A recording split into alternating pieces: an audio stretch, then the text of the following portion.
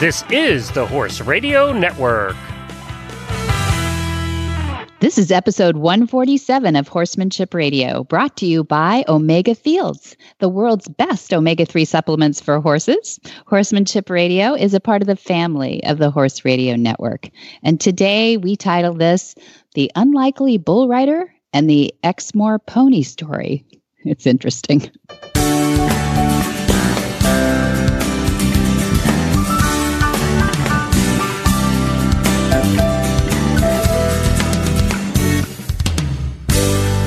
This is Debbie Laux, and you're listening to the Horsemanship Radio. Thanks for joining us. Horsemanship Radio airs on the 1st and the 15th of the month, and I have my Jen on the line, and I have Glenn on backup. How are you?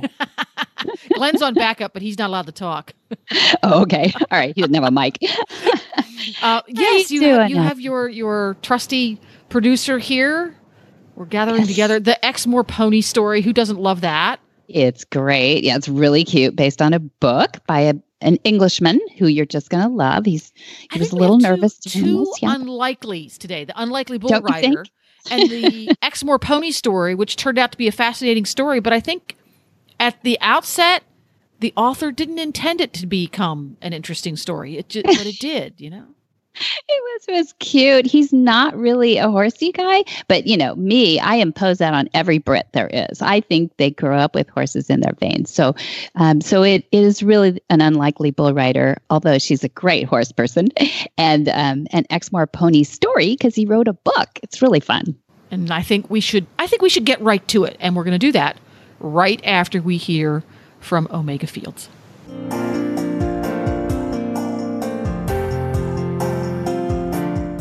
Hi, Joe Camp here to share about Omega Fields.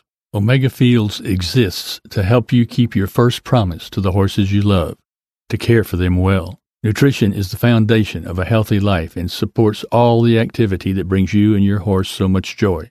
Omega-3s from flax are the cornerstone of that foundation. So, coupled with the finest ingredients in their proprietary Pure Glean flax stabilization process, they created Omega Horse Complete, Omega Nibblers, low sugar and starch, Omega Antioxidant, and Proventum Probiotic soft treats. Thousands of horses are experiencing a vibrant life with the help of Omega Fields products, including all of ours, a part of helping you keep your promise to your friends. Nutrition for a healthy life isn't just their slogan. It's their purpose.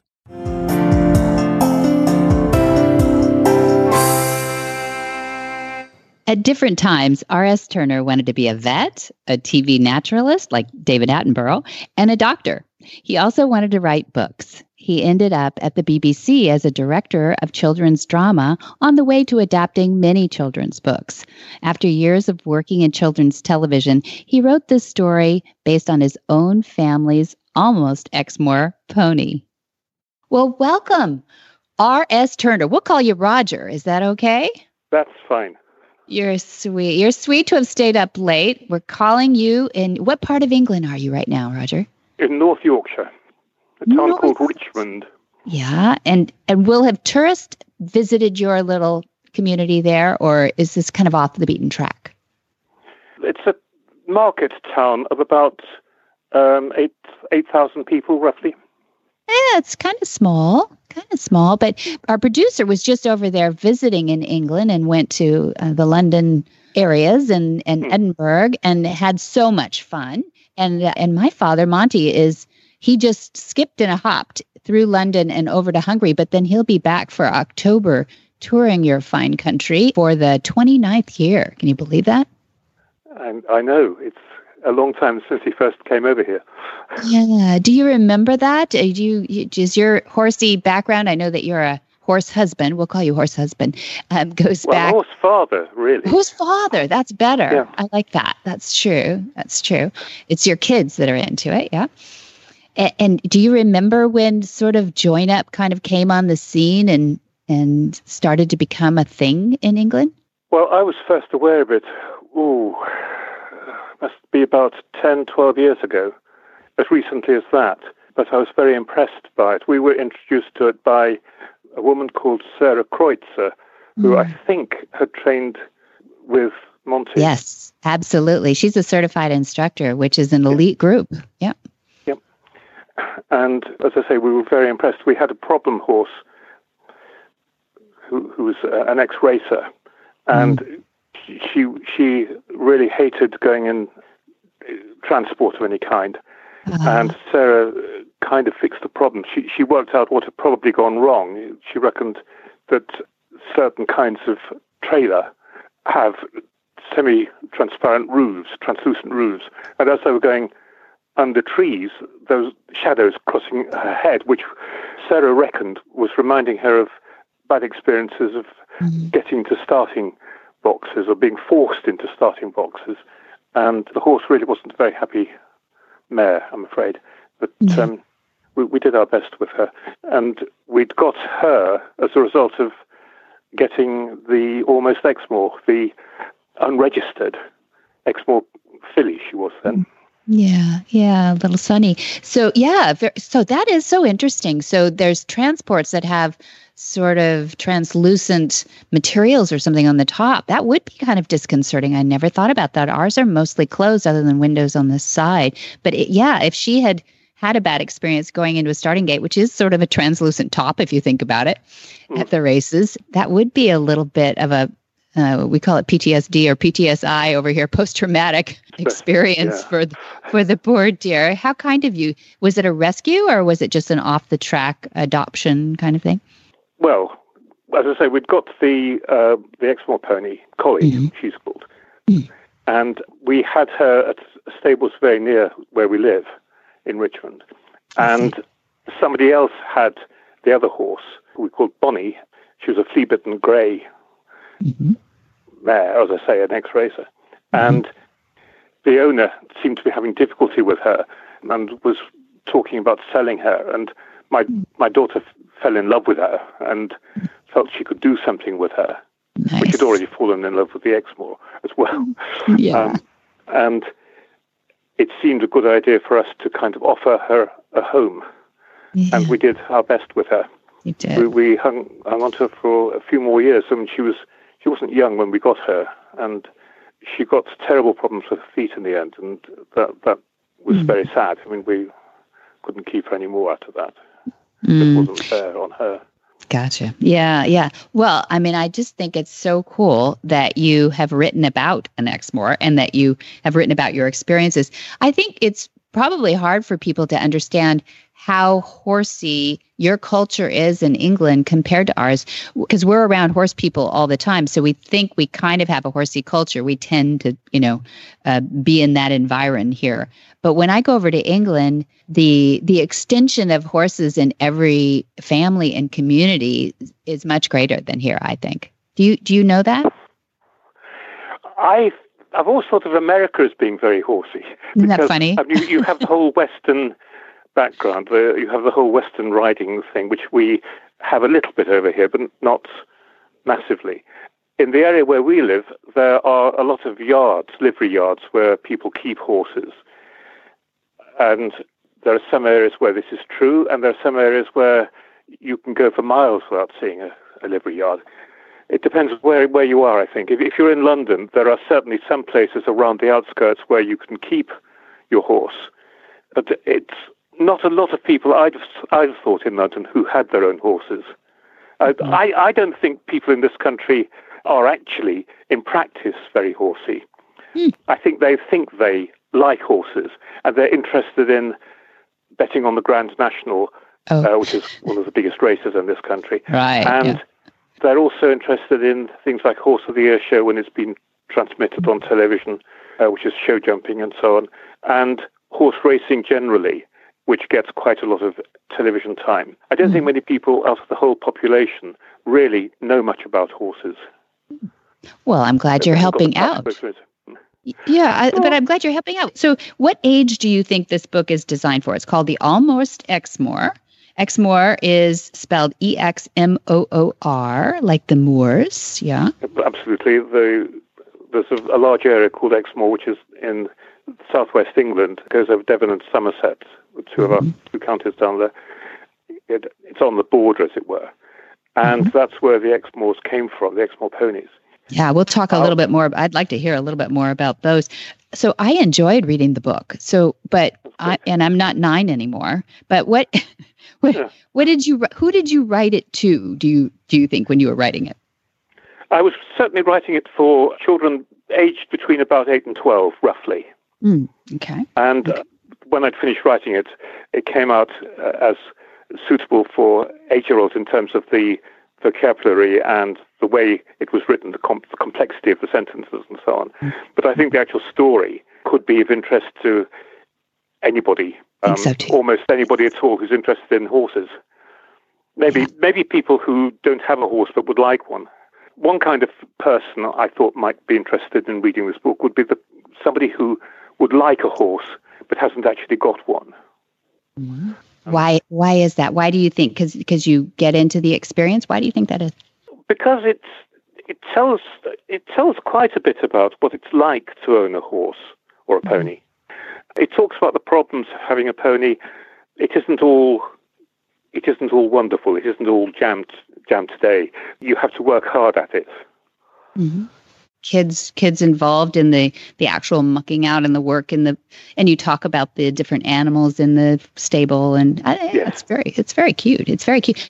Emily is the older sister, and she's the one who's interested in horses and is passionate about them, and she does all the training, and she is described, and her story is described and told by her younger sister, Samantha, or Sammy. And Sammy has done some riding, and she loves the family pony, but she doesn't really want to carry on with it. And so the pony that was Emily's was going to go to Samantha, but Samantha says, no thanks, I don't really want to carry on riding. And then the family has a problem because they're not particularly rich. In fact, they're not rich at all. And the thought of buying a new pony for the elder daughter and keeping the old one on makes life very difficult. So it's Sammy who finds a new home for the old pony with a friend of hers. And it's Sammy who has the idea of going to a friend who breeds Exmoors, as it happens, and saying, wouldn't it be nice if Emily could have one of these ponies?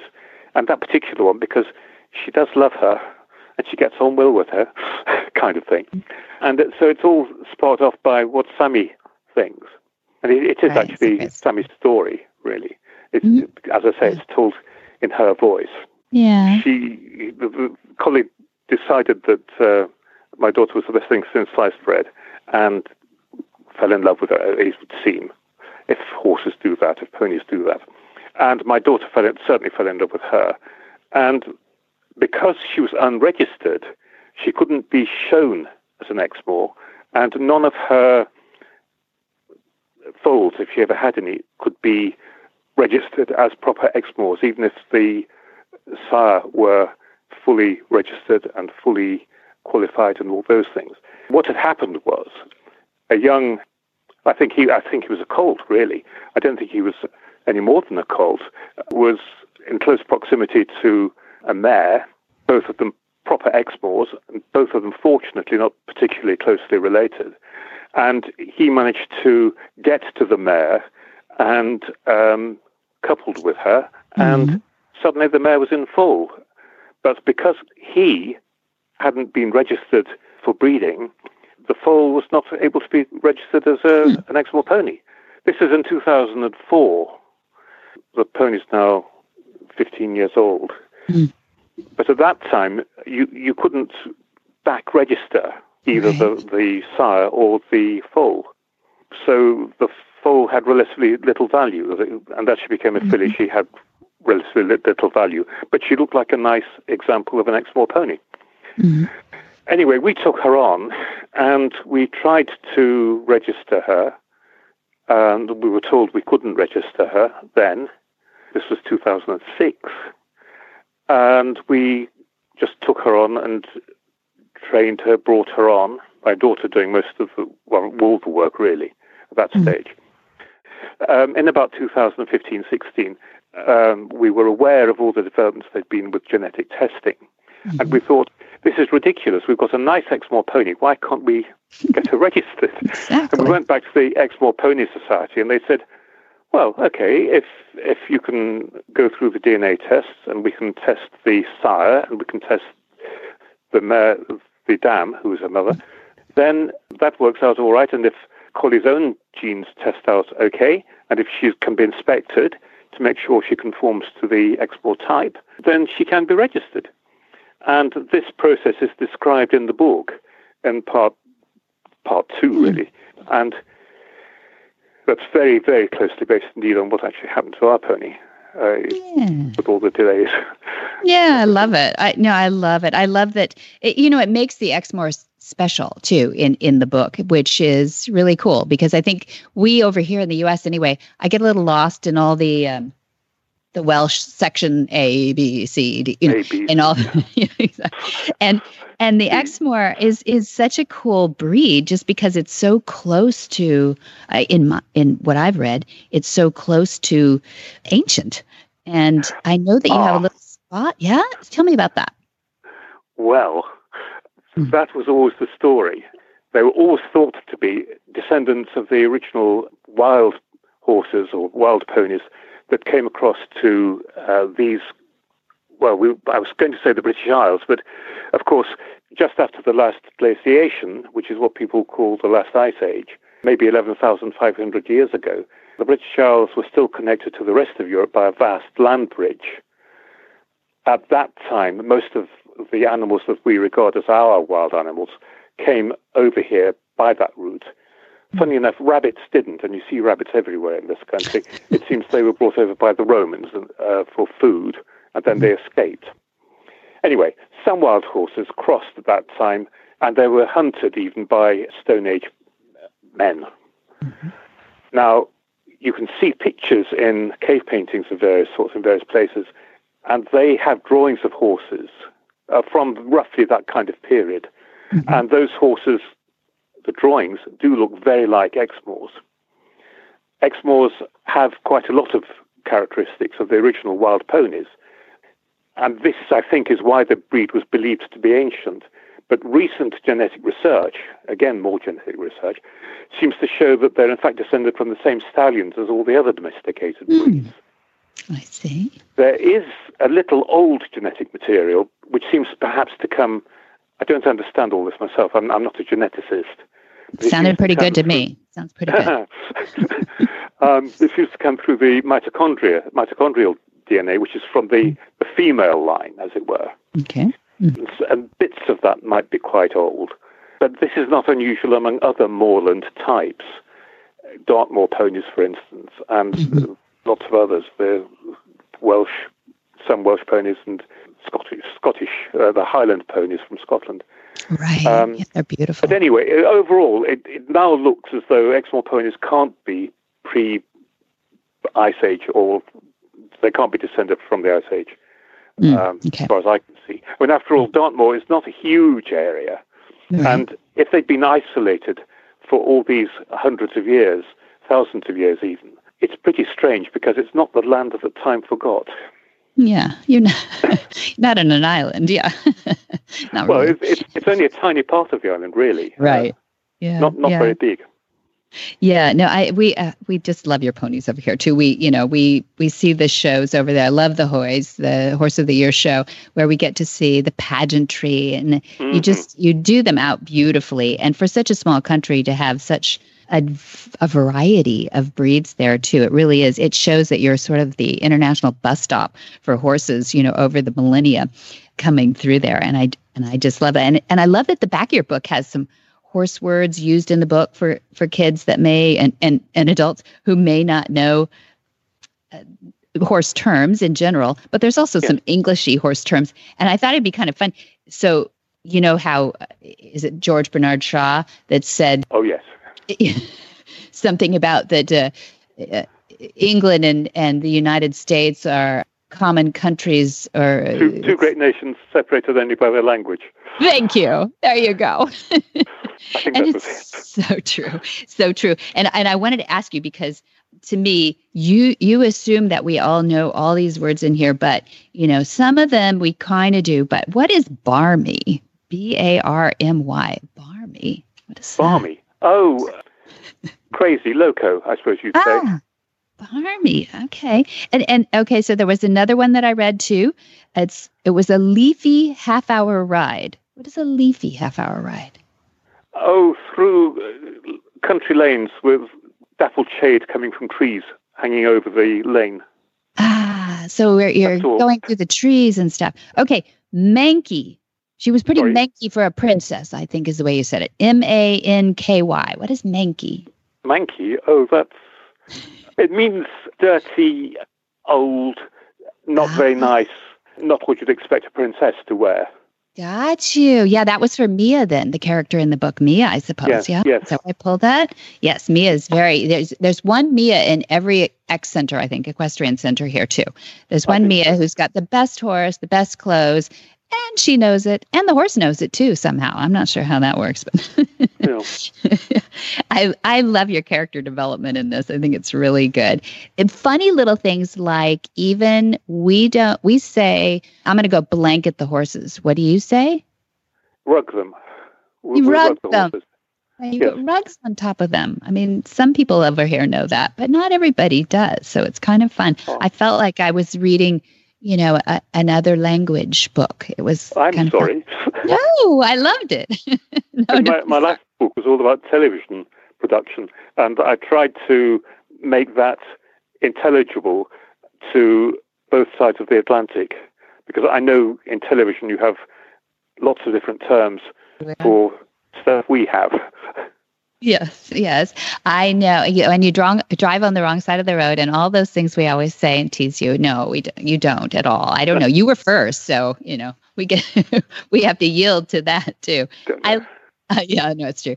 And I love your knowledge of the history too, and of the Exmoors, and that you put a little bit in that, just enough to whet a young person's appetite, maybe that they might want to know more about it. And that's what I loved about the different words is I like to learn. I like to be a sponge for these things, especially if it's anything to do with horses. So I didn't want to miss a thing. And I felt like that's what drew me into the story too. Even if I wasn't, the biggest horse person on earth, I still think I would enjoy this. And I think the photos in it are really cool. And tell us about the illustrator. She must be adorable. Daisy May Collingridge. Daisy May Collingridge, yes, indeed. Well, that was slightly odd. In the middle of town, we have an art shop. They sell pictures and cards, greetings cards, jewellery, pottery, things like that, all handcrafted. Mm-hmm. The cards aren't handcrafted, but they're designed in small batches. They're not the sorts of things you'd find in the big supermarkets. And I went in there. I know them quite well. And I was looking at some of the pictures that they had on sale and prints. And I asked the owner, this is the Showcase Gallery in Richmond, I asked the owner, Lulu, if she knew any cartoonists or people who drew cartoons and were good with animals. Mm. And she said, well, there's this one, and she showed me some pictures by Daisy May, and they are amazing pictures. Mm. Even you can look them up. Look up Daisy May Collingridge at dmcillustrations.com. Nice. DMC, that's M for May, and D for Daisy, and C for Collingridge.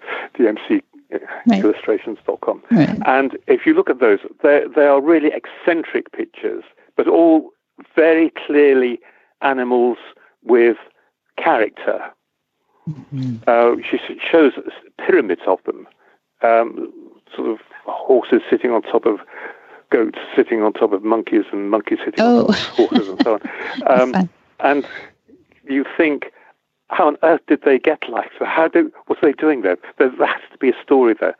Anyway, I asked her if she'd be prepared to do some drawings for me, and she said she'd never done a book before. She hadn't done book illustrations. Nobody had ever asked her to, and so she thought she might give it a go. And frankly, this is self-published, this book, and I haven't got to one of the big publishers. And so, well, it's on Amazon.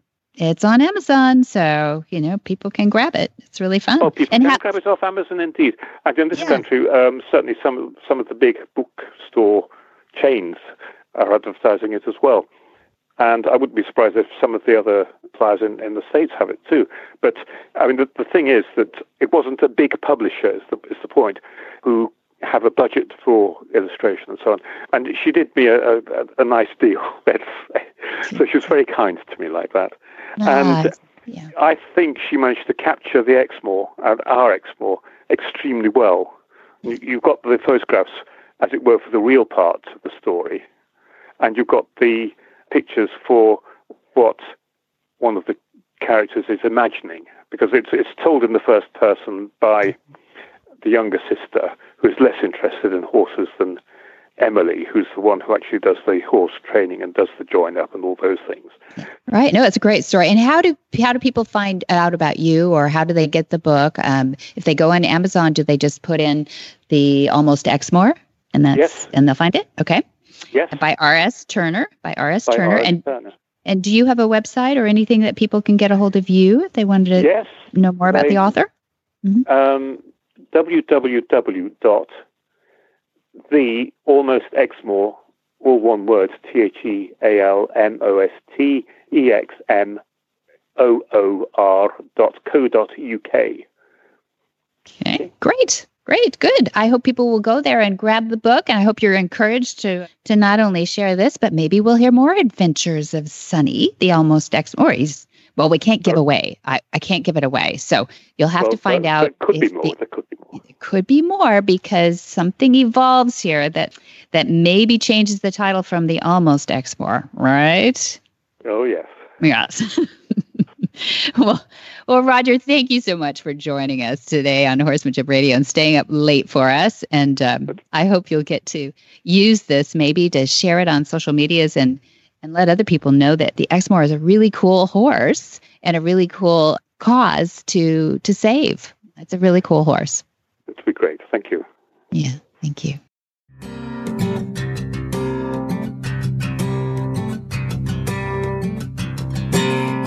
Cavallo Horse and Rider offers a wide range of innovative products that provide comfort, protection, support, and value for you and your horse. Cavallo's easy-to-use, economical, and effective hoof boots are available in 3 styles and 6 sizes to fit your horse's hooves and your riding style. Cavallo's got your back, too, with their Total Comfort System saddle pads for English, Western, and Tucker saddles. Look for Cavallo's simple, sport, and trek hoof boots and saddle pads at your local tack store, or you can visit them online at cavallo-inc.com.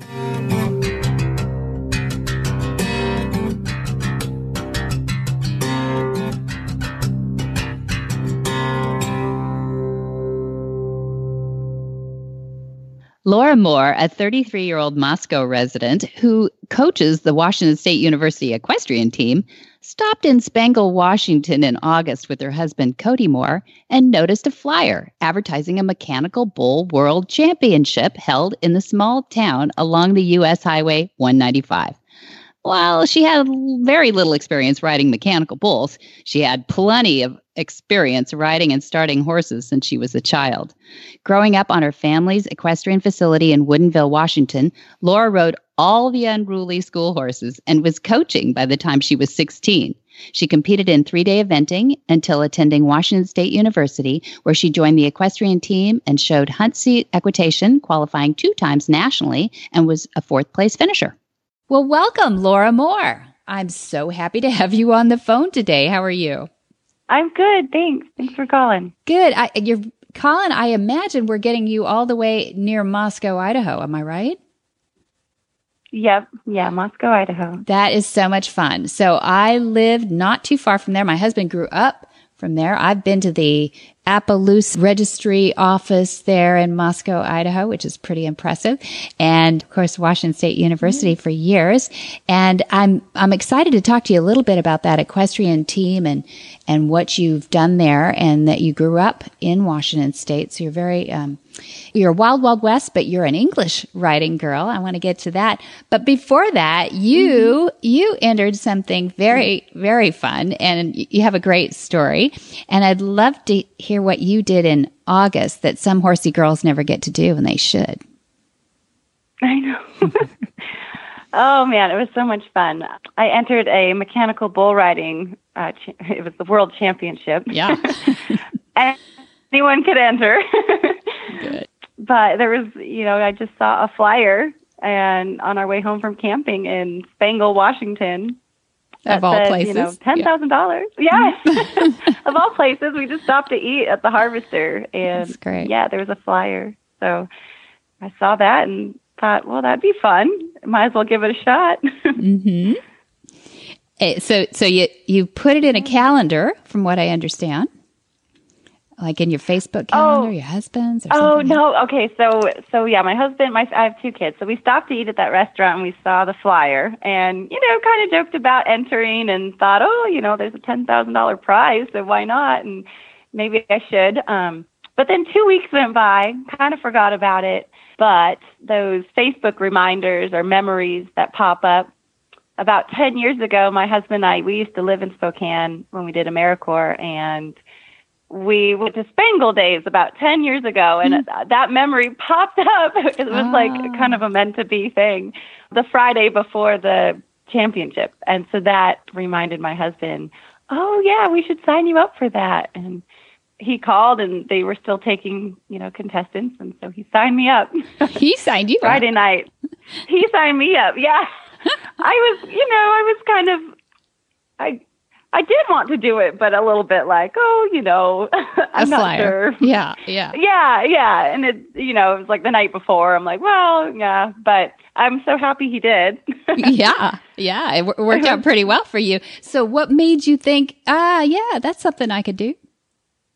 Well, I grew up, my parents owned a horse stable in Woodinville, Washington. And so we had lesson horses, a big school program of 30 lesson horses. And my mom used to go buy, she would drive out to Idaho and she would buy, just a horse in a pasture and she'd put me on it, and broke or not broke, I would ride the horse, about 30 days, and then she'd put it in the lesson program.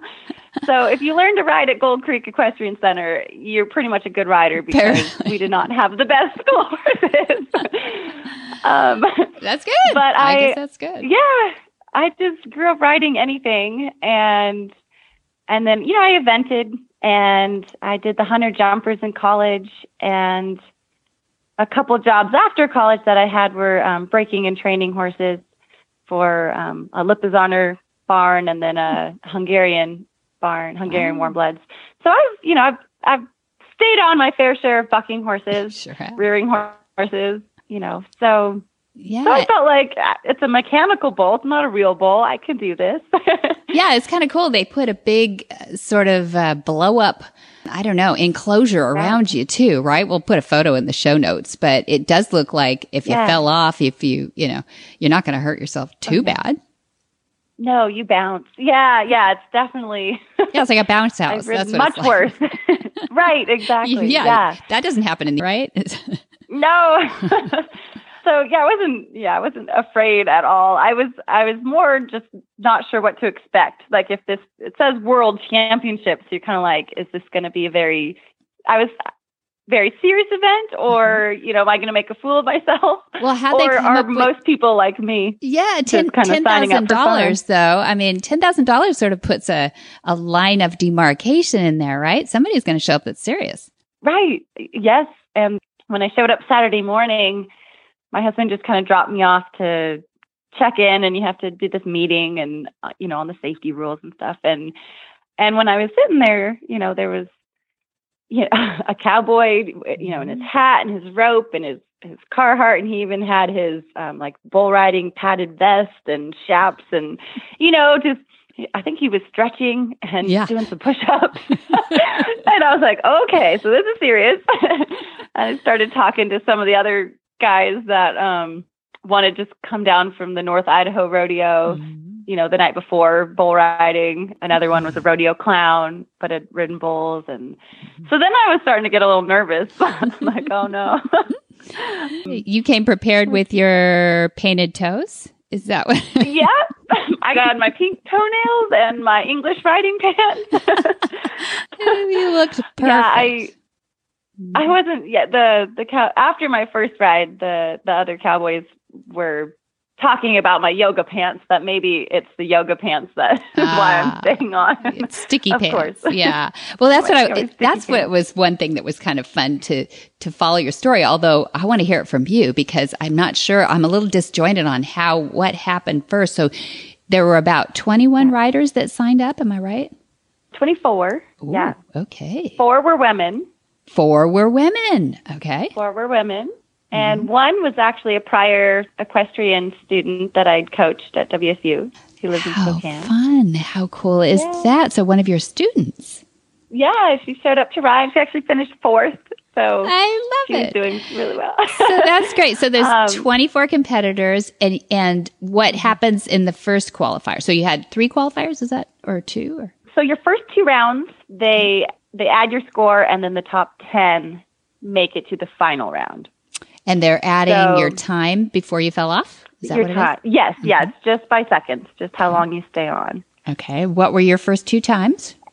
And I was 33 seconds and then 35 seconds. Okay. And I was in 3rd going into the final round. Really? Now you have how many left then in that round? 4 riders? The final round, they took the top 10. Top 10. Okay. Yeah. And you're 3rd. Yeah, and there was already they did a payout already for the top 10. So Nice. I already, at that point, after the first 2 rides, had got you were in the money. $500. Oh. Yeah. Yeah. So I was already feeling like, okay. I got dinner at the Harvester covered now, right? Yes.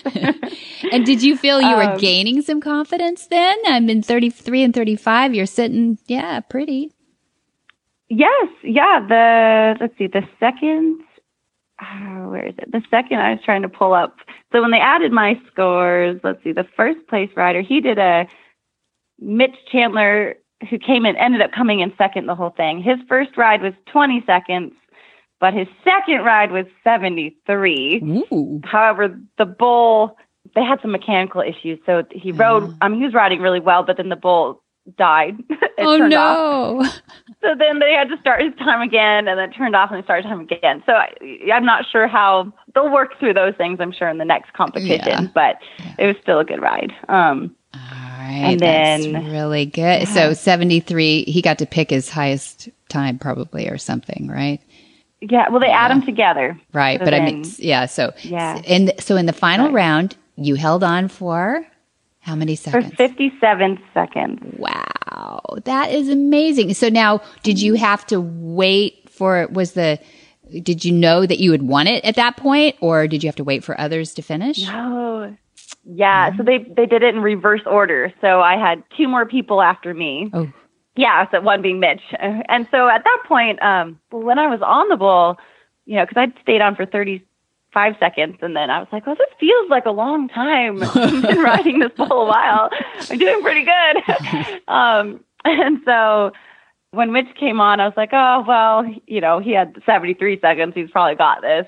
And he ended up riding for 52 seconds and then fell. And I was it was really just nail biting down to the end. That's only 5 seconds. Or he was 52 seconds. Yeah. Amazing. So, and you've got 2 women in the top 4, I think you said.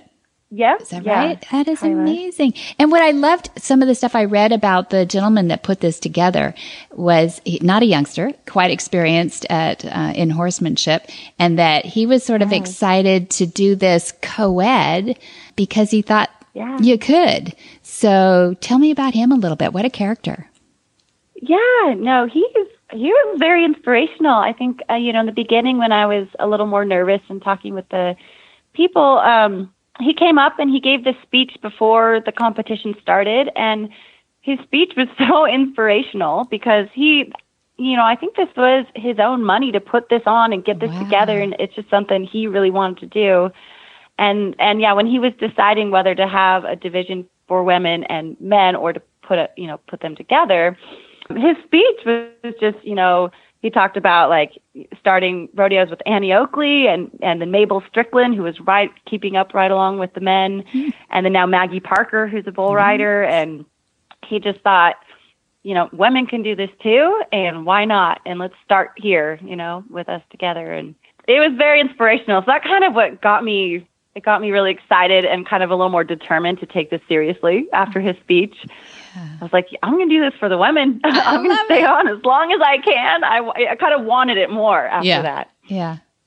He must have been so proud of you too. I think there was one quote from him that said, "You couldn't have scripted it any better."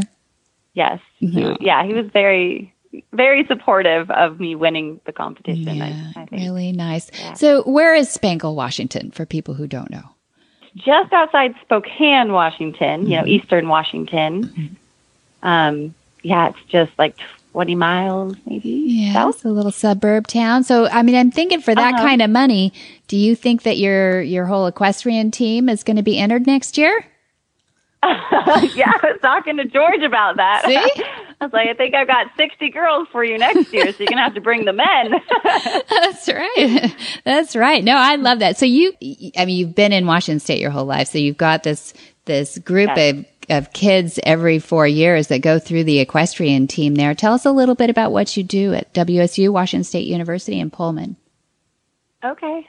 So I was on this IHSA, so the Intercollegiate Horse Show Association. Mm-hmm. There are teams all around the country, and it's hunter jumpers is what we show. So equitation, jumping, and on the flat. I'm the English coach, and we also, through IHSA, have a Western coach for the team. But we travel around, in our region and show against colleges here in Washington and Idaho. We actually have some in Canada in our region. Wow. And then, we have our riders qualify, to go to zones, and then the top two will qualify for nationals. So I rode on the team when I was in college, and it's student-led. I'm just the coach. The team it's a club, so it's student-run. Mm-hmm. So it kind of disbanded after I graduated.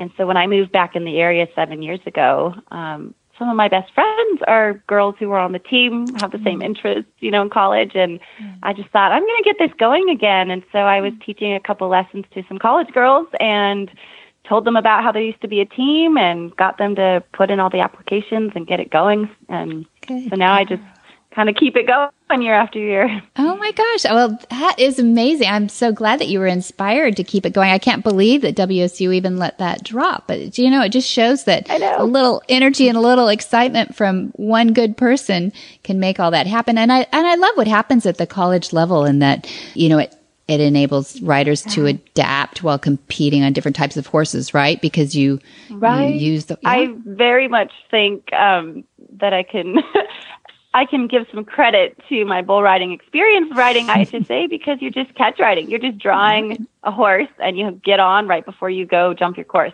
You don't know the horse. You don't know anything about it. You just have to get on and go. So you have to be a very adaptable rider and obviously a very effective rider to get on different horses that you don't know. See, there it can win you a lot of money in mechanical bull riding. Of course it can. And that too.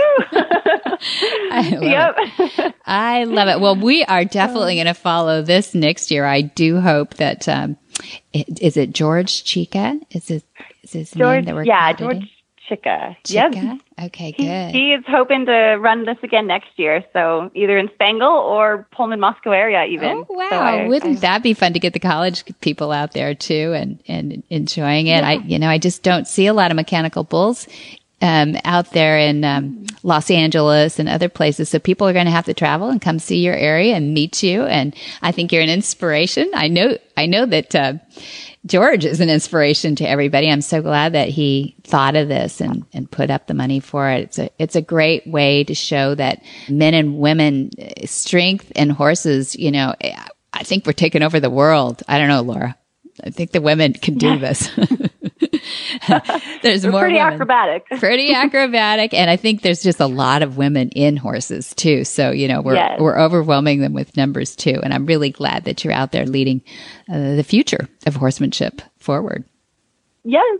Yeah. It's been a lot of fun, especially getting all the excitement from this story. I'm hoping to keep spreading the word and getting more people to come do this. Oh, well, good. How do people follow you? Do you have a social media site or anything where people can say hi? Oh, God, I hadn't even thought of that. I mean, I'm on Facebook. Yeah, that's good. But I don't have a Twitter, actually. Facebook's good. So you're Laura Moore at Facebook, or do you have a equestrian? Okay. Yes, Laura Moore. On Facebook. With Bagby is my maiden name. Yes. Okay, Bagby. And look her up on the results of the WSU equestrian team, Washington State University in Pullman, Washington. And good luck to you. Follow up. If you've got any more stories like this one, let us know. We'd love to actually highlight you too as often as we can, Laura. All right. Thank you so much, Debbie. Whisper the language of the herd. Listen, you don't have to say a word. It's time for Jamie Jennings to fetch an email from Monty Roberts' inbox and share a morsel of Monty's wisdom in a little segment we like to call Ask Monty. Leave this world a better place than mine. The magic in the language. Dear Monty, do you recommend martingales, draw reins, tie downs, or chambons? Monty's answer. I would like you to think about this answer carefully. I am being asked here for an opinion on equipment that is fully extrinsic. I believe that a horse properly trained by my methods virtually never needs one of these. If I were asked if I have ever found them to be helpful, I would have to answer honestly that at one time or another, I might have found all of them to be helpful. It is difficult ever to say never, but the need for extrinsic equipment, that is, equipment which forces the horse to do it, should be used very sparingly. If you get your methods right, you almost never have to use it. For more of these insights into good horsemanship, go to www.montyroberts.com and click on the orange banner that says Get Free Horse Tips. Hi, I'm Monty Roberts, and I'm dedicated to training horses without pain. You can learn to do it too on my Equus Online University. Western, English, the beginner, or the advanced rider. It doesn't matter. You can connect with other students online too, on our forum, and there's a new lesson every week. It's a lifetime of learning for you on my Equus Online University at montyroberts.com. What in the wide world of sports is going on here? Where in the world is Monty Roberts? Monty is looking forward to meeting some new friends, two-legged and four-legged, coming right up November 16 and 17. He's going to be in Warsaw, Poland. So if you're going, you better jump on a plane quick. And he's also going to be at the Horse Sense and Healing Clinic back at Flag Is Up Farms on December 13, 14, and 15, the last one of the year. Woohoo! Things wrapping up the end of the year. For Horse Sense and Healing, we have the facilitators, the folks at Flag Is Up Farms, who are trained facilitators for the Horse Sense and Healing. And then you have the students or clients who are there to gain insight into their own life by taking the clinic. Do you also have observers, or is it just those two groups? You know, they're important groups. And what we have is we have instructors like Jamie Jennings. And at this last one, we had Ellie Boardman, who flew in from the UK. So even though Jamie thought she flew a long way from Oklahoma, actually, Ellie flew all the way from the UK for just the 3 days, too. But that's a huge, important element. Then we also have the facilitators, what I call the facilitators, where we have clinical social workers, psychology degrees, and we have 2 or 3 of those at any one time with, initials before and after their name. And then we have supporters. That is somebody, it might be a husband, a wife, a daughter, a brother. Those we encourage as strongly as we encourage the fourth group, which is participants. So the participants are hugely important. Well, I've got to count the volunteers in there too, because the volunteers are generally trained in motivational interviewing, and we do a little bit of training on our volunteers so that not only are they good horse handlers, but they're also very good listeners and good, they start the conversations and they let the participants go ahead and process what a join-up does for them. So it's got a hugely important several categories of people that come together. It's a fascinating program that you've got going. So if Horse Sense and Healing, which is using horses to facilitate the healing of persons with post-traumatic stress, whatever the cause, if that is a topic that fascinates you, I would encourage you to contact Flags Up Farm and see if there's a way that you can help contribute to that, because I think that would be great. And you can contact Flags Up Farms by going to montyroberts.com. All the contact information is there. Or you can give them a call on the phone, and that's 805-688-6288. And again, if you didn't get that number, you go to montyroberts.com, and that's there too. And that's for details about today's show, go to horsemanshipradio.com. That's where you're going to find all of the episodes of the Horsemanship Radio Show. And you're going to find links, photos, and more information about guests from every single episode. This one happens to be number 147. And we love your feedback. Follow Monty on Facebook by typing in Monty Roberts and clicking on the official Monty Roberts page. You can follow him on Twitter at Monty_Roberts and the same on Instagram. Go out and get the app so you don't miss any shows. Help your friends get the app for your iPhone or your Android. Go to your app store, search Horse Radio Network, download it today. It's easy. We're everywhere. And many thanks to our sponsors, too. That's Cavallo Horse and Rider, our title sponsor, which is Omega Fields. And then there's Monty Roberts University. These guys are very loyal. Please support them. And be sure to visit all the other great shows, too, on the Horse Radio Network at www.horseradionetwork.com. Until next time, have many happy horse hours.